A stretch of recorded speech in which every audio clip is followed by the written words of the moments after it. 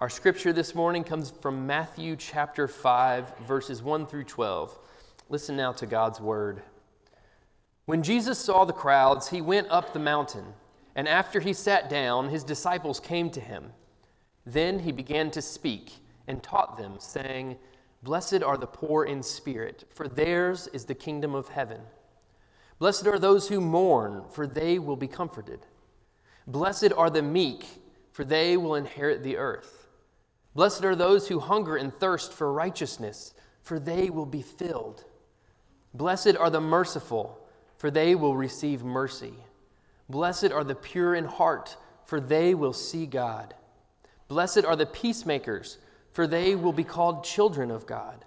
Blessed are those who are persecuted for righteousness' sake, for theirs is the kingdom of heaven. Blessed are you when people revile you and persecute you and utter all kinds of evil against you falsely on my account. Rejoice and be glad, for your reward is great in heaven. For in the same way they persecuted the prophets who were before you." This is the word of God for us, the people of God. Thanks be to God. You may be seated.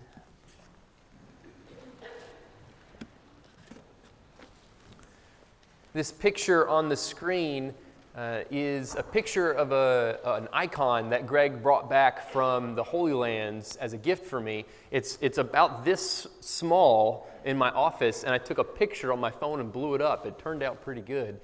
But it's one of the oldest pieces of Christian art that depicts Jesus holding the New Testament in one hand and then doing something with his other hand that is usually interpreted as teaching or giving some sort of blessing.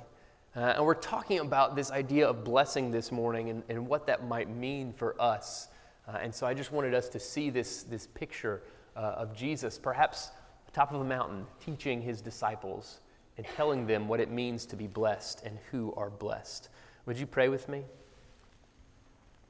God, we pray that you will open this scripture this morning for us to hear your word. God, help us to understand what was meant originally in this text and also what it means for us here in 2020 in Scott County. And God, we pray that you will draw us all nearer to you in these moments and that you will be glorified. In Jesus' name, amen. Does anybody want to be blessed? Does anybody not want to be blessed? I mean, that seems like an obvious thing, right? We all want to be blessed. One of the most popular forms of Christianity in America is something that's commonly referred to as the prosperity gospel. Have you all heard that phrase before, the prosperity gospel? Raise your hand if you've heard of that before. You know what I'm talking about a little bit. The prosperity gospel, at its core, simply states that God wants you to prosper. And that phrase alone sounds innocuous. Doesn't God want good for all of us? But the question has to be asked, what do we mean by prosper? This way of thinking, the prosperity gospel, many of us have splinters embedded into the way we think, even if we're not wholesale into the prosperity gospel. The prosperity gospel takes scriptures like Jeremiah 29:11 and says that God has plans for you to be wealthy. Scriptures like Matthew 7:11, which says that God gives good gifts to those who ask and assumes the good gifts are material things or things like good health. The prosperity gospel is driven by megachurch pastors, some with net worth up to 60 million, who write books with titles like Your Best Life Now and Laws of Prosperity. And they all have subtitles that are something like 6 Steps to Eternal Bliss or 7 Steps to Be a Millionaire and all these things that have contained nuggets of truth in them, but also tend to just focus on material goods or physical health. Kate Bowler is a historian. And for some reason, she spent a decade of her life researching this movement, dedicating 10 years to traveling around, visiting these mega churches, sitting down with these pastors, and she describes all of them as having immaculate hair, talking with church members. She said that she is known in her family as ruining their family vacations because wherever they go, she says, just drop me off at the nearest megachurch. She's fascinated by this movement. She describes the prosperity gospel as a belief that God grants health and wealth to those with the right kind of faith. The modern prosperity gospel can be directly traced back to the turn of the century to a pastor named E.W. Kenyon. He taught Christians to believe that their minds were powerful incubators of good or ill. He said that Christians should avoid words and ideas that create sickness and poverty. Instead, they should repeat the following mantra: God is in me, God's ability is in me, God's strength is in me, God's health is mine, His success is mine, I am a winner, I am a conqueror. Kate Bowler says that most of the followers in this movement summarize it all with the simple phrase, I am blessed. Blessed. What a confusing word. What do we mean when we say we are blessed? In our social media world, blessed has become a word that we post as a caption on pictures, on any picture that shows a life of abundance. Picture of a new house? Blessed. Picture of a new car? Blessed. Picture of a beach vacation? Blessed. Announcement of a new job? Blessed. But what are we implying when we use that word? Kate Bowler, this expert on this movement, got a phone call one day at the age of 35. It was not a phone call she was expecting, but one she will never forget. She was told that she had stage 4 cancer. Her response was, "But I have a son." She had a 1-year-old son at the time. The prosperity gospel says, follow these rules or this formula, and God will heal you. And this is what it means to be blessed. If you do the right thing, pray the right way, think the right thoughts, then God will reward you. It carries with it this subconscious notion that I can manipulate God into making me healthy or wealthy. All of this is wrapped up in the American culture simply with one word: blessed. And so when we come to scriptures like Matthew 5, we have no chance at understanding the words of Jesus unless we unpack our inherent baggage that comes with the word blessed. We can't help but look at these words and try to look for the formula. Try to figure out the rules of prosperity. Try to read them and ask the question, how can I be blessed? But, alas, that is not what Jesus gives us. That is not what we get. In fact, his words go a long way to destroy the entire foundations of the prosperity gospel. This idea of blessings, of prosperity, it thrives on a society built on the American dream. A society that values the accumulation of more. But in the Gospel of Matthew, Jesus comes announcing a different kind of society. In fact, Jesus comes announcing not just a new society, but a whole new kingdom. Jesus comes in and flips the underlying assumptions, much like he flipped the tables in the temple. Jesus comes not announcing a new society, but a whole new kingdom. The Gospel of Matthew, it begins with a genealogy of Jesus, connecting his birth all the way back to the birth of Abraham.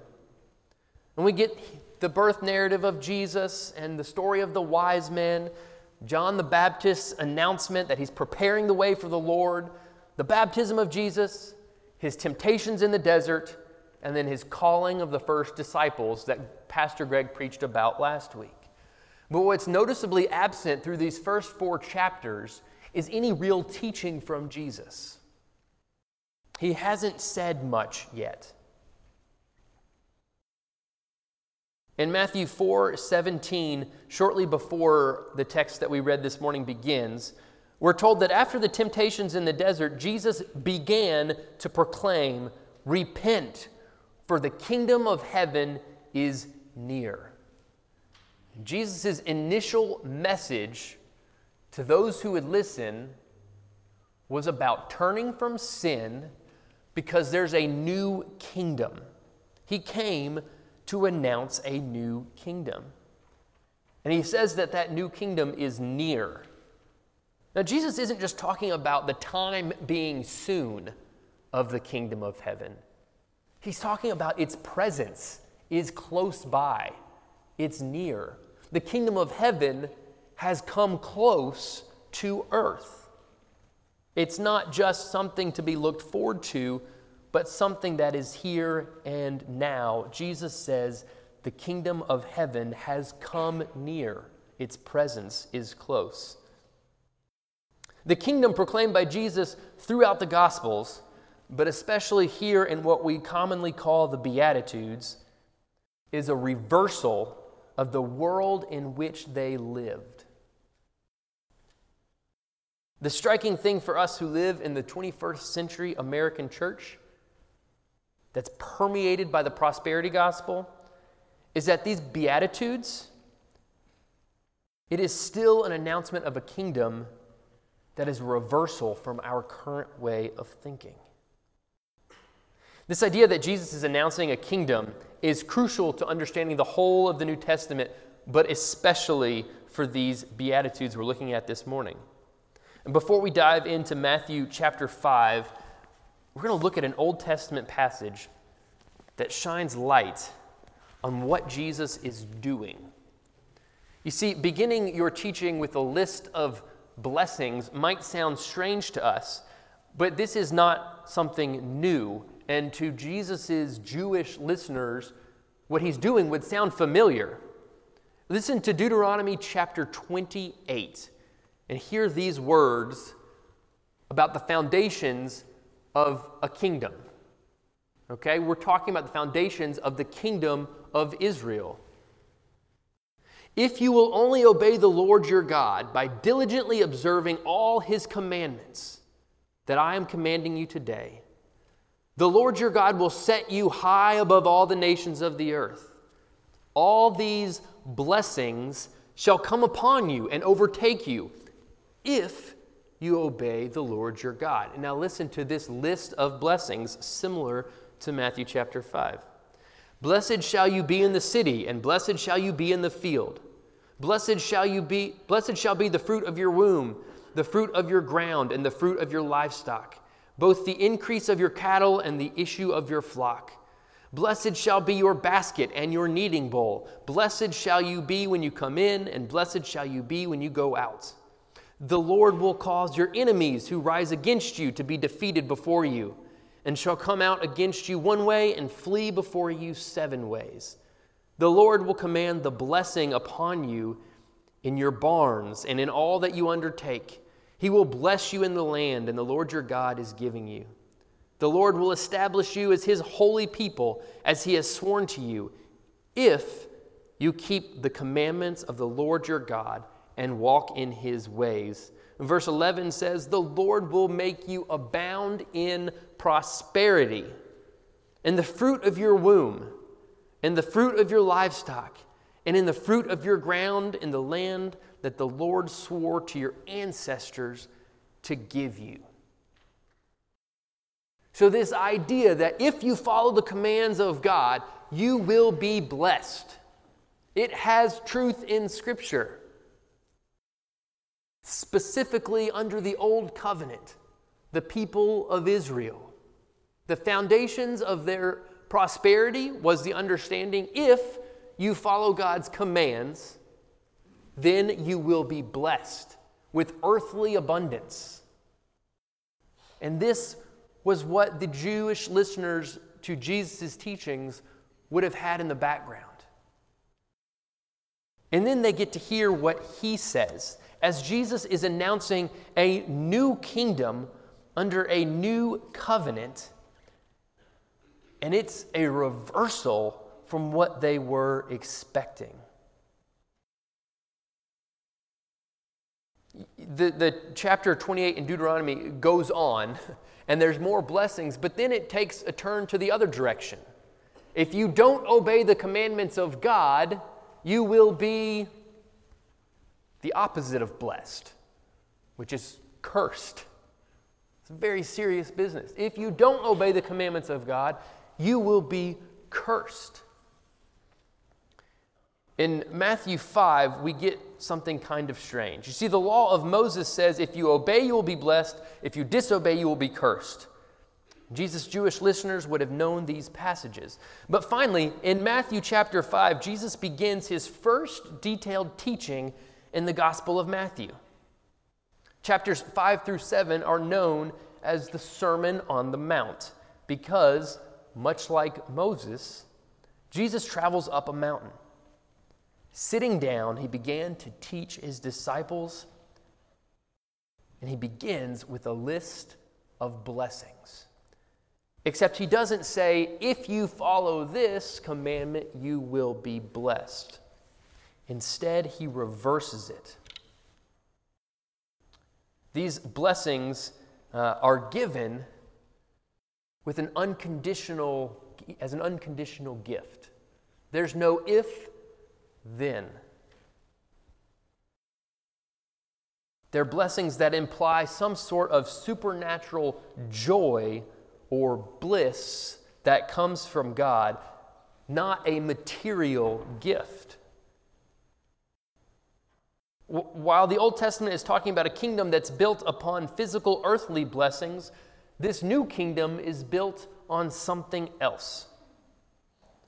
Right off the bat in the new covenant, Jesus is teaching that blessings often come through suffering. In fact, Jesus uses words that sound an awful lot like the curses from Deuteronomy chapter 28. Talk about a reversal here. He uses words like poor, mourn, hunger and thirst, and even the word persecution. These are the ones that are blessed. In the Old Covenant, these things were part of the curses. Now in the New Covenant, they become part of the blessing.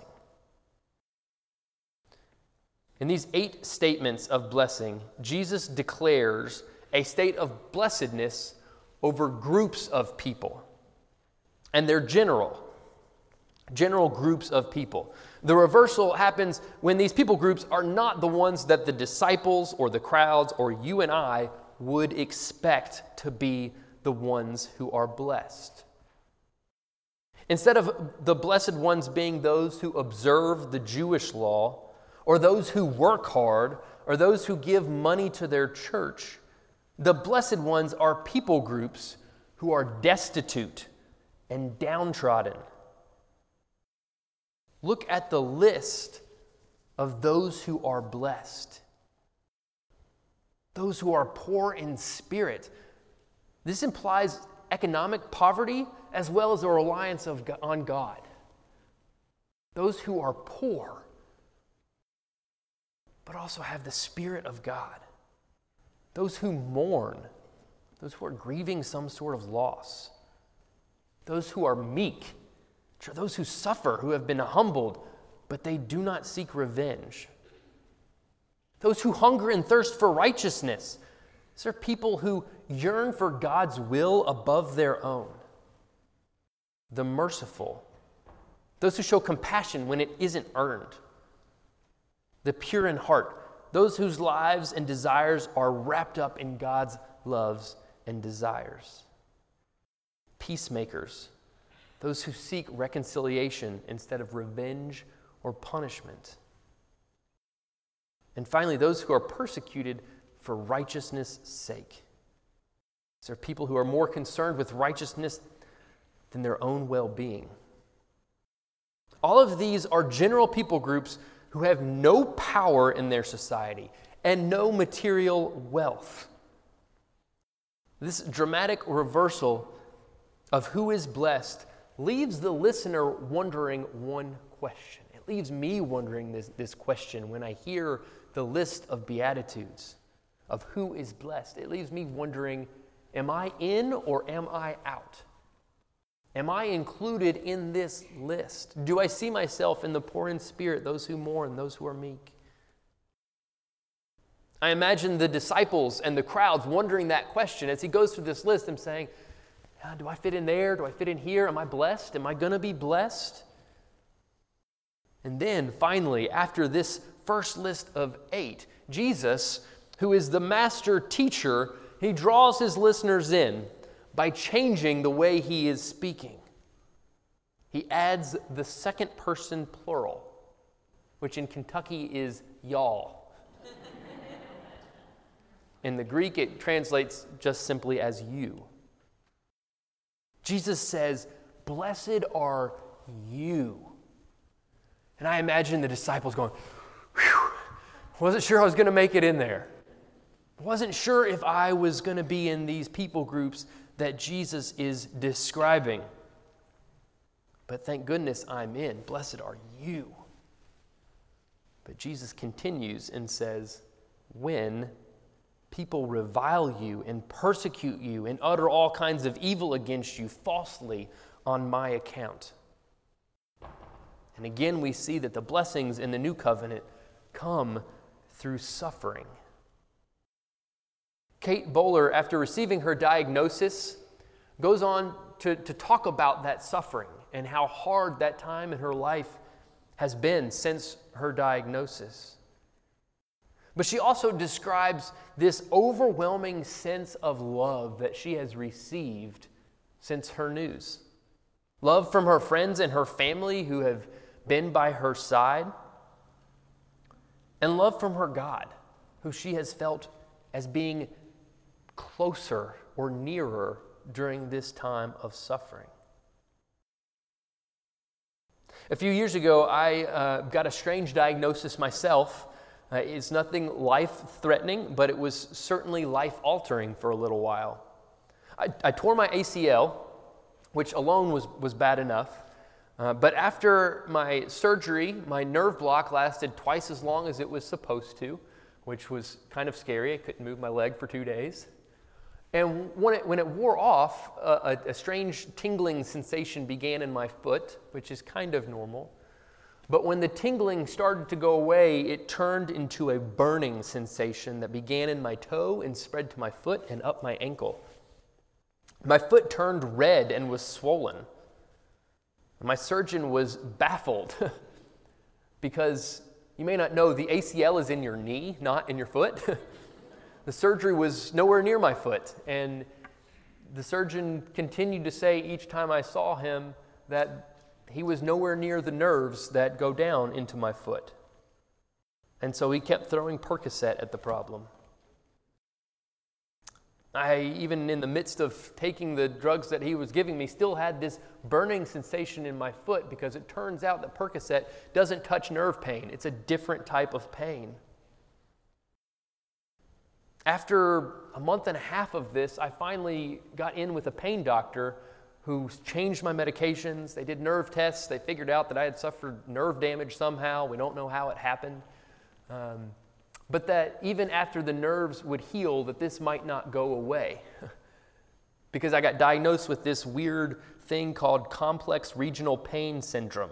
It's also known as RSD, regional sympathetic dystrophy. Those are a bunch of big words you don't need to remember. Simply put, it's a nerve disorder that affects pain regulation. My foot thought there was a problem, even if there wasn't. And there are people that live with this the rest of their lives. Mine is under control now. I don't have pain, although my left foot has like a strange sensation a lot of the time. I tell you this simply to say that if you were to ask me a time in my life when I felt closest to God, I would without a doubt talk to you about those long nights that I couldn't sleep that I was just crying in bed because of the pain as a grown man, or that I would get up and take a hot bath because that was the only thing that seemed to be able to help. Sleeping an hour and a half most nights during finals in seminary. It was the hardest time in my life. And it's strange. I wouldn't go through it again, but it's strange. That's the time I felt my God closest to me. I'm convinced that God was blessing me in the midst of my suffering. The Beatitudes show us that the blessings of God have more to do with a joy from His presence than they do with any sort of earthly prosperity. This understanding of who is blessed is so important to the author of the Gospel of Matthew. He makes it the very first teaching that Jesus gives His disciples. Perhaps that is because it sets the scene for what Jesus will do at the end of His ministry. To put a stamp on this upside-down kingdom where blessings come through suffering, Jesus goes through suffering Himself to bring us the ultimate blessing. Jesus goes through the suffering of the cross to bring us the blessing of salvation. Paul writes to the Galatians in chapter 3, verses 12 through 14 and says, "But the law does not rest on faith. On the contrary, whoever does the works of the law will live by them. But Christ redeemed us from the curse of the law by becoming a curse for us. For it is written, 'Cursed is everyone who hangs on a tree,' in order that in Christ Jesus the blessing of Abraham might come to Gentiles, so that we might receive the promise of the Spirit through faith." Jesus Himself takes on the curse so that we can be blessed. And that blessing is His presence. His promise that He is with you, and that He is with me, and that He never leaves us. In fact, in times of suffering, He often draws nearer to us. As you come to the table this morning, remember the presence of God here this morning is the blessing. It's not the car you drove in to get here. It's not the house you go home to or the food you eat for lunch, although the United Methodist women do a great job. It's the nearness of your God, and His blessing comes through His suffering. It is His upside-down kingdom that is all around us. Let's pray together. God, we pray that we will be blessed. And by that, we don't mean with material goods or earthly gifts. God, we pray that we will come to know Your presence in deeper ways. Draw near to us and help us to know Your nearness as a reality all around us. As we come to the table, help us as we reflect on Your suffering, remembering that it is through that suffering that You bless us with Your presence. In Jesus' name, amen.